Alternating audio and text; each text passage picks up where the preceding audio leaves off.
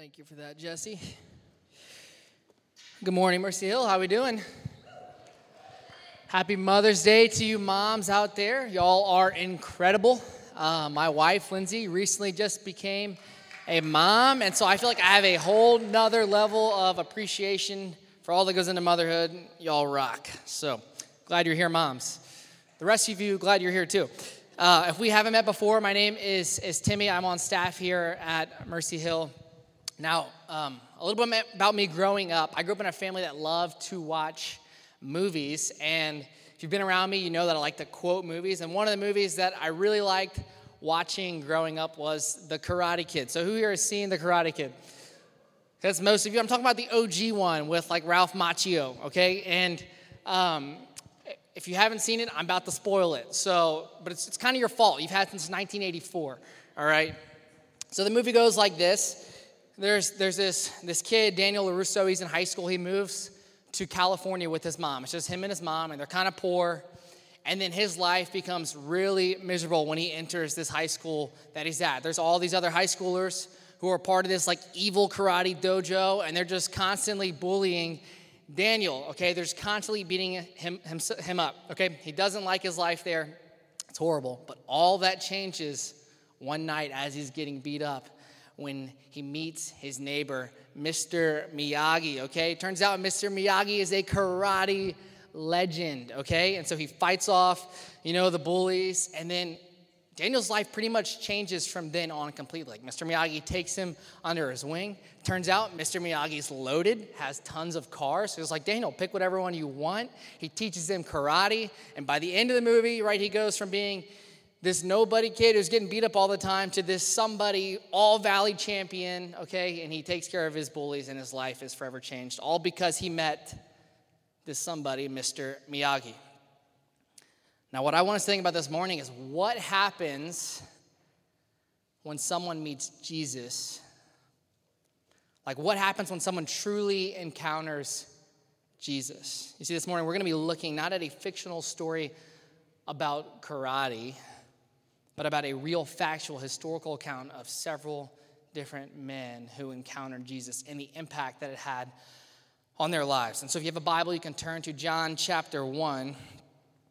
Now last week, we spent some time talking about this guy, John the Baptist, who was kind of like the last of the Old Testament prophets, and he's basically just continued to elevate Jesus in his ministry. All right? And this morning, we're going to see an encounter with John the Baptist and some of his disciples with Jesus. So we'll start in verse 35. It says, the next day, again, John was standing with two of his disciples, and he looked at Jesus as he walked by and said, behold, the Lamb of God. The two disciples heard him say this, and they followed Jesus. Okay, so verse 35, it says it's the next day. So this is a continuation of this story of Jesus' life. And we see John make a similar statement to what he's already said in verse 29, where he says, behold, the Lamb of God. In verse 29, he added it. He takes away the sins of the world. And we talked a lot about John the Baptist last week, and I don't want to spend too much time here, but I just want us to notice he continues to do this thing in his life where he's like, hey, don't look at me, look at Jesus. Stop following me, don't follow me, follow Jesus. He's the hero, not me. And then what happens? Two of his disciples, they follow Jesus. Now one of them is Andrew, who we're going to find out in verse 40 is Simon Peter's brother. And the other, most commentators think, is John, the author of this book. But we don't really know that for sure. He's unnamed. But in verse 37, we read that the two disciples heard him say this, and they followed Jesus. And kind of as they're walking behind Jesus, we see that Jesus turned around and saw them following and said to them, what are you seeking? And they said to him, Rabbi, which means teacher, where are you staying? He said to them, come and you will see. So they came and saw where he was staying, and they stayed with him that day, for it was about the 10th hour. Fun fact, that's 4 p.m. So interesting interaction here, right? You got these two disciples. They're walking behind Jesus. They're following him. And Jesus turns and he asks them a question. He says, what are you seeking? I think what Jesus is really asking is, hey, what's on your heart? What's on your mind? And they respond with a question. They're like, where are you staying? And I think that the reason is because they're intrigued about this Jesus guy. They've heard John the Baptist continue to elevate him. Like, who is this Jesus? They want to get to know him. And so Jesus says, come and you will see. And so they follow him and they spend the day with Jesus. Now, before we move forward in our text, I want to just talk a little bit about Andrew. Okay, the Bible tells us quite a bit about his brother Peter, but we don't get a lot of information about Andrew. What we do know is that Andrew was the brother of Simon Peter. We know that he's from Bethsaida, and we know that he lived in Capernaum and was a fisherman. I think something that's interesting is that it's actually Andrew who encountered Jesus before his brother Peter did. But what Andrew did, guys, is he followed Jesus. And now when it says that Andrew followed Jesus, what we need to understand is we'll see this throughout the Gospel of John. Is sometimes John will give like a double meaning to something, or there's a deeper hidden meaning than what it looks like at first glance. And so when it says that he followed Jesus, yes, Andrew physically followed Jesus to where he was going that day, but Andrew also followed Jesus for the rest of his life. And also when it says that Jesus said, come and you shall see, yes, that's an invitation to come hang out with me, but it's also an invitation to come and follow me for the rest of your life. Andrew, guys, what you might know, he became one of the 12 disciples and would follow Jesus the rest of his life, all the way until he died a death of a martyr for Jesus. So my question for us is why? Like, why would Andrew drop everything and follow Jesus for the rest of his life? And maybe an even bigger question is, why should we? Like, why should you and I follow Jesus for the rest of our lives?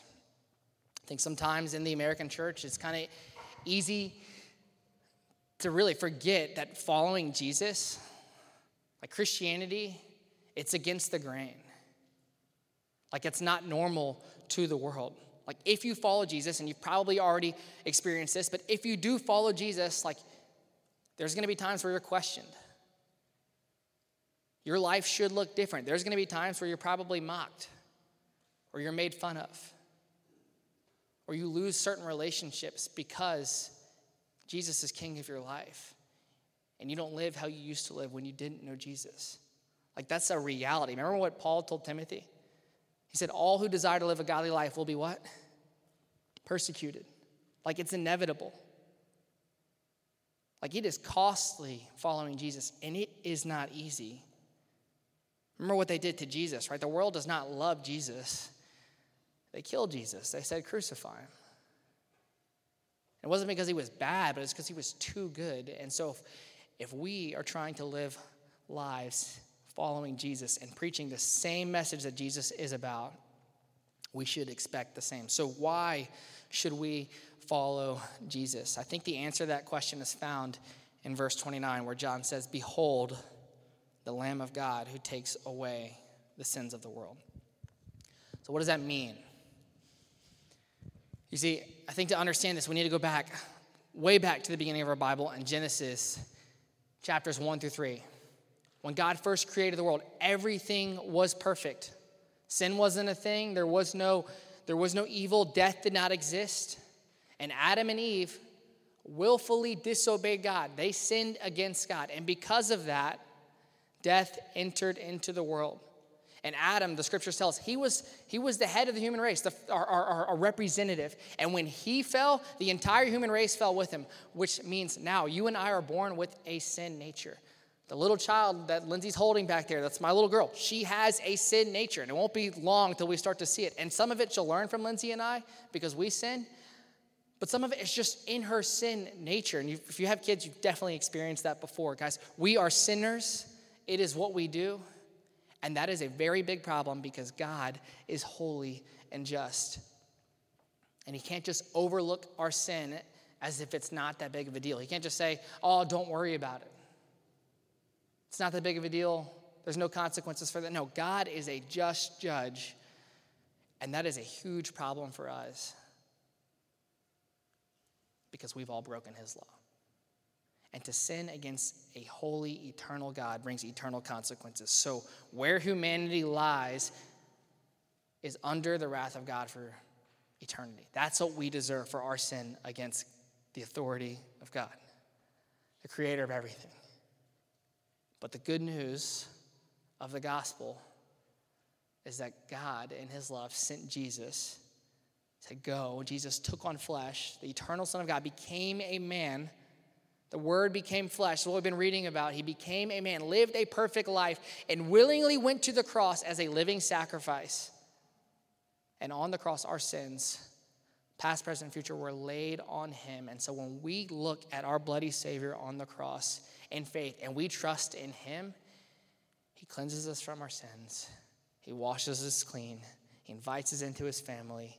He justifies us to where we're no longer guilty and condemned before God, but we are seen as sons and daughters, invited into his family, clean forever. We have an inheritance that's incorruptible, undefiled. It's paid all by his blood and his work on the cross. To me, guys, the only logical response to somebody who understands that truth is to follow that Savior. Like to someone who truly, their eyes are open to that truth, that they were once broken, an enemy of God, damned before him, and yet Jesus willingly took their place on the cross, took the punishment they deserved, conquered death and rose. The only logical response is to follow that guy. Follow him forever. Some people might say, you're crazy for following Jesus, but I'd say anyone who has a true understanding of the gospel, like what Jesus has done for him, it would be crazy for them not to follow Jesus. That wouldn't make sense. I want to talk a little bit about following Jesus for a second, because I think in American Christianity, like in our culture, this can be a bit fuzzy. And I think we can learn something to what Jesus asked in verse 38, where he says, what are you seeking? Like, what are you looking for? What are you wanting out of Jesus? Is it this comfortable life? Is it this get out of hell free card? Is it your life goals and plans with a little bit of Jesus on top? Like you see Christianity, guys, it's not like it's a little box that we check. It's not some prayer that we pray. Guys, Christianity is a person you surrender your life to and you follow forever. That's Christianity. And when it comes to Christianity, it's not like a halfway in, halfway out thing. Like it is all or nothing. Like when it comes to Christianity, my whole life is in on Jesus. Like it would be weird if you asked somebody and you said, hey, are you a Christian? And they said, kind of. Like that should be pretty weird to you if someone said that. That's like if you asked me, hey, Tim, are you married? And I said, kind of. Like you should have questions about that, concerns about that. That is wrong on a lot of different levels, right? I'm either married to Lindsay or I'm not. And here's the thing, guys. If I am married to Lindsay, that has major implications on my life. In the same way, when it comes to following Jesus, you either follow Jesus or you don't.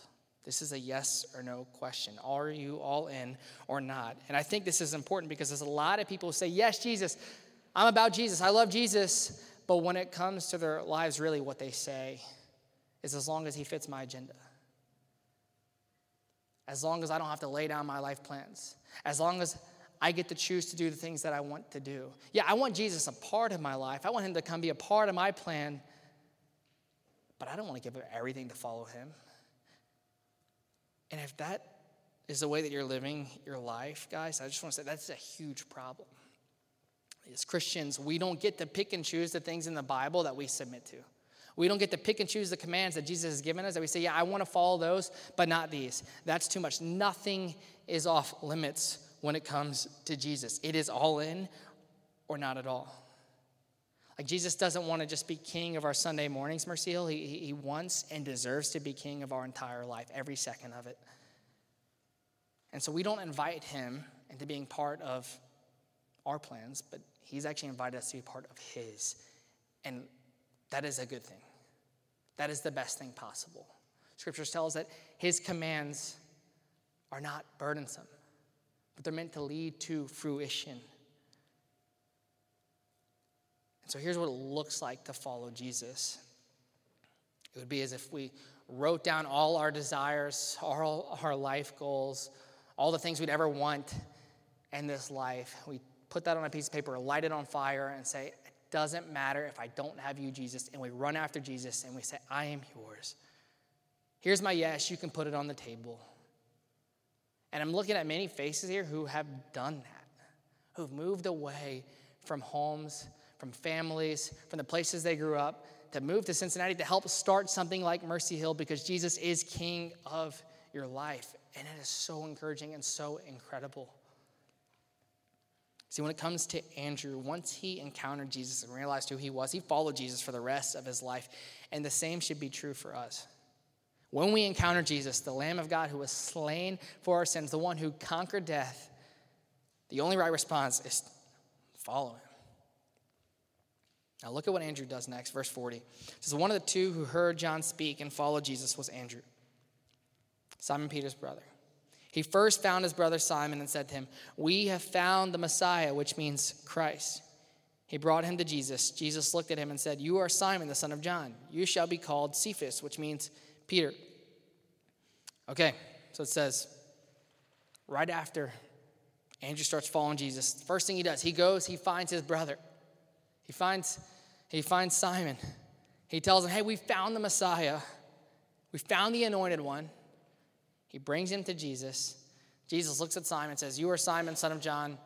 From now on, you'll be called Cephas, which means Peter. It's kind of weird. Jesus changes his name, but here's the thing, guys. Jesus is God. He gets to do that. He has the authority to do that. In fact, this isn't the only time that he does that. He does it with James and John as well. He calls them the sons of thunder, like gives them that nickname. And look, like Jesus gets to do that. Some people think that he did that with James and John because they argued a bunch. We don't really know for sure. But I really don't want to focus on Peter or James and John here. I want us to just notice what Andrew did, okay? Just a simple observation here in this text. Andrew realizes who Jesus is when he encounters him, that he's the Messiah. And the first thing he does is he goes and he tells his brother that he's here and he brings him to Jesus. Like, don't miss this. This right here is how the church started. This right here is how the church continues to grow. And this right here is how the church advances today. And what I want to see is like people who have been found by Jesus, they help others find Jesus. Like people who have been found by Jesus, who were once lost but are now found, who once didn't have a hope but now do, who once were blind but now see. They help others find Jesus. Like, it's just a normal thing. Like, when we get excited about something, it's like we want to share it with others. Last year, I got the privilege of living with Daniel Chang before he got married to now Miss Liz Chang. Congrats. Daniel was renting our old basement out. And when somebody lives in your house, like you get to know them at a just different level. And so I found out that Daniel has a big old sweet tooth, okay? And so Daniel is always bringing home these different ice creams. And me, like, I'm kind of like a basic ice cream guy. Like, I like chocolate, maybe some cookies and cream, maybe sometimes chocolate. But Daniel, like, gets these, like, out there flavors, like berry blast and lemon pop and whatever. And so he's just bringing these different ice creams, all right? And he's like, dude, you got to try this. This is so good, dude. This is so good. And then, like, the next day, he's got a different one. He's like, dude, this is the best ice cream I've ever had. This is the best one I've ever had. And it's just like Haagen-Dazs chocolate peanut butter. It was just pretty good, Daniel. It was good. I don't know about the best. But then a week later, literally, Daniel brings some Grater's key lime pie. And he's like, dude, this really is the best ice cream I've ever had. I tried that ice cream, guys. Grater's key lime pie might be the best ice cream I've ever had. It is amazing. And I've probably shared it with half of you, and now I've shared it with all of you, okay? Grater's key lime pie. Here's the catch, though. You can only get it in August. All right, it's a seasonal flavor, okay? The good things don't last forever. I know this because I got the Grater's ice cream calendar hanging on my fridge now. Thank you, Daniel. Here's my point. When we find something we're excited about, it's just natural for us to want to share it with those around us. So in the same way, guys, when someone encounters the grace of God, that's the most incredible thing we could ever encounter. Like, it changes our eternity. The natural thing the natural response should be go and share. Like, how can we bring others to Jesus? How can we help others find what we've found? That should be our natural response. Let's keep reading verse 43. It says, the next day Jesus decided to go to Galilee. He found Philip and said to him, follow me.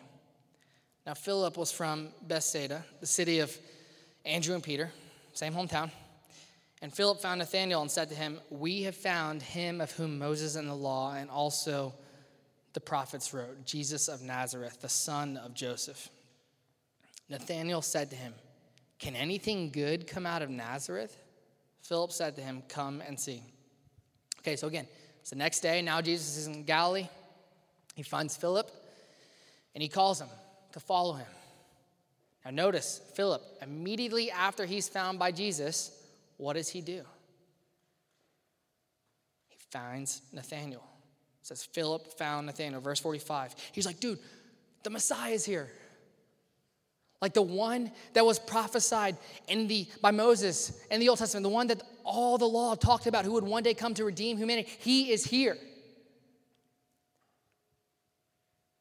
And Nathanael's not so convinced. He's like, Jesus of Nazareth? Like, can anything good come from that place? Like, you see, guys, again, God's big plan of salvation that he planned before the foundations of the world, like, it wasn't always what we expected. And none of the Jews would have expected that the Messiah would come from Nazareth, because Nazareth's kind of this podunk town. Like, maybe Bethlehem, where Jesus was born, like the city of David, that had some weight to it. You know, King David is from there as well. Or maybe Jerusalem, where the temple was, but not Nazareth. Like, Nazareth, like, people look down on Nazareth. In fact, Nathanael grew up in Cana, which is the town right next to Nazareth, so he looked down on it. They're kind of like town rivals. Basically, Nathanael thought about Nazareth the way that we think about Cleveland. You know, it's just like little brother, like, who dey, go Bengals, right? So look, as Philip is sharing about Jesus with Nathanael's skeptical. Like, he's not really buying what Philip is saying. But notice Philip's response to Nathanael's skepticism, because I think this is quite profound, actually. He says, come and see. Hey, dude, come and see for yourself. He doesn't argue. He doesn't get caught going down a different rabbit hole, talking about Nazareth and trying to defend that. He doesn't go all apologetic mode. He just says, come and see for yourself. And Christian, I think there's something we can learn there. Like, if this hasn't happened to you yet, it will happen. Like, where you're going to be questioned about Jesus. So it's like, you really follow Jesus? Like, you're actually a Christian? You find value in that? Or maybe you're sharing the gospel with someone that just have all, and one of the best things I think we can say is just come and see. Like, let's discover who Jesus is. Come and see. So look what happens, verse 47. Jesus saw Nathanael coming toward him and said of him, behold, an Israelite indeed, in whom there is no deceit. Nathanael said to him, how do you know me? Jesus answered him, before Philip called you, when you were under the fig tree, I saw you. Okay, so Nathanael and Philip, they're approaching Jesus. And as they're walking up to Jesus, Jesus looks at Nathanael and he kind of drops this statement. He's like, okay, here's a man of Israel in whom there's no deceit. And whatever Jesus said here, it like had a big impact on Nathanael, because Nathanael's like, how do you know me? We've never even met before. And Jesus kind of flashes a bit of his omniscience right here, the fact that he's God and he's all-knowing, he knows everything. He says, before Philip called you, when you were under the fig tree, I saw you. And just think about how crazy that would be for a second, right? Like, say you walked into Mercy Hill today and just some rando comes up to you you've never met before in your whole life, and they're like, hey, I know you. And you're like, You don't know him? And they're like, yes, this morning, I know so much about you. This morning when you were brushing your teeth, I heard you singing Taylor Swift. And all you guys are like, I've never told anybody in my life that I sing Taylor Swift when I brush. And he's like, yeah, and it's from her new album. It was this song. And you like, I mean, if that actually happened, okay, that would mess with you a bit, right? Someone just points at some obscure detail in your life that only you know about. That would mess with you. And it messed with Nathanael in the best possible way. Look at his response. Nathanael answered him, Rabbi, you are the Son of God. You are the King of Israel. What's he do? He confesses and declares, just like the rest of the disciples, Jesus, you are the Son of God. You are the King. You are Lord. That's pretty amazing. Now look at Jesus' response. Here's the last verses. Verse 50, it says, Jesus answered him, because I said to you, I saw you under the fig tree, do you believe? You will see greater things than these. And he said to him, truly, truly, I say to you, you will see heaven opened and the angels of God ascending and descending on the Son of Man. So, maybe a little confusing. Like, what did Jesus just say here? Essentially, what Jesus is saying is like, oh, you're impressed with that fig tree thing? Just wait. Just wait to what you're going to see. You're going to see something so much greater. And the thing that he points to that's greater is this picture of these angels ascending and descending to heaven. And it's likely a reference to the vision that Jacob had in Genesis 28, where he has that vision, maybe you remember like that ladder, and there's the angels ascending on and descending. And what Jesus is saying there is like, hey, greater than that, I am the mediator who is going to come and bridge the gap between heaven and earth and make a way through my life, death, and resurrection for people like you, Nathaniel, people like me, people like you, broken sinners to be reconciled to God. I'm going to defeat death. I'm going to defeat our sin problem. That's the greater things that's going to happen. Essentially, Jesus is like, you think that fig tree thing's impressive? Just wait till you read the rest of the book of John. So here's a quick summary of our passage. We got 4 different guys. We got Andrew, Peter, Philip, Nathaniel. All these guys encounter Jesus. They confess him as Lord, and they follow him for the rest of their lives. Mercy Hill, when you encounter Jesus, it should change everything about your life. My prayer for us this morning is that we would leave here declaring Jesus, declaring that he is Lord, and that because of the love that we've experienced from him, that we wouldn't be able to just help but share about it. That we'd bring the good news of the cross to those around us, and that we'd follow Jesus for the rest of our lives because he is worth it. Pray with me. Father, I thank you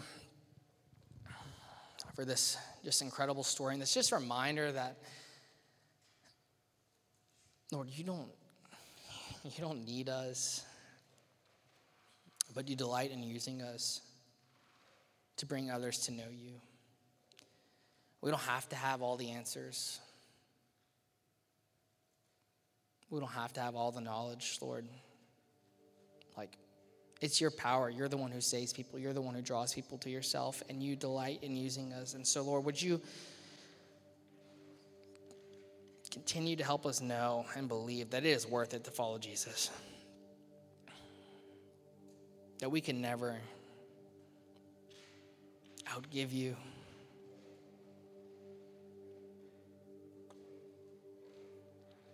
Never follow you and regret it. Truly, Lord, we know how it ends. Our future's secure. You win. And we just praise you. Thank you so much for Jesus.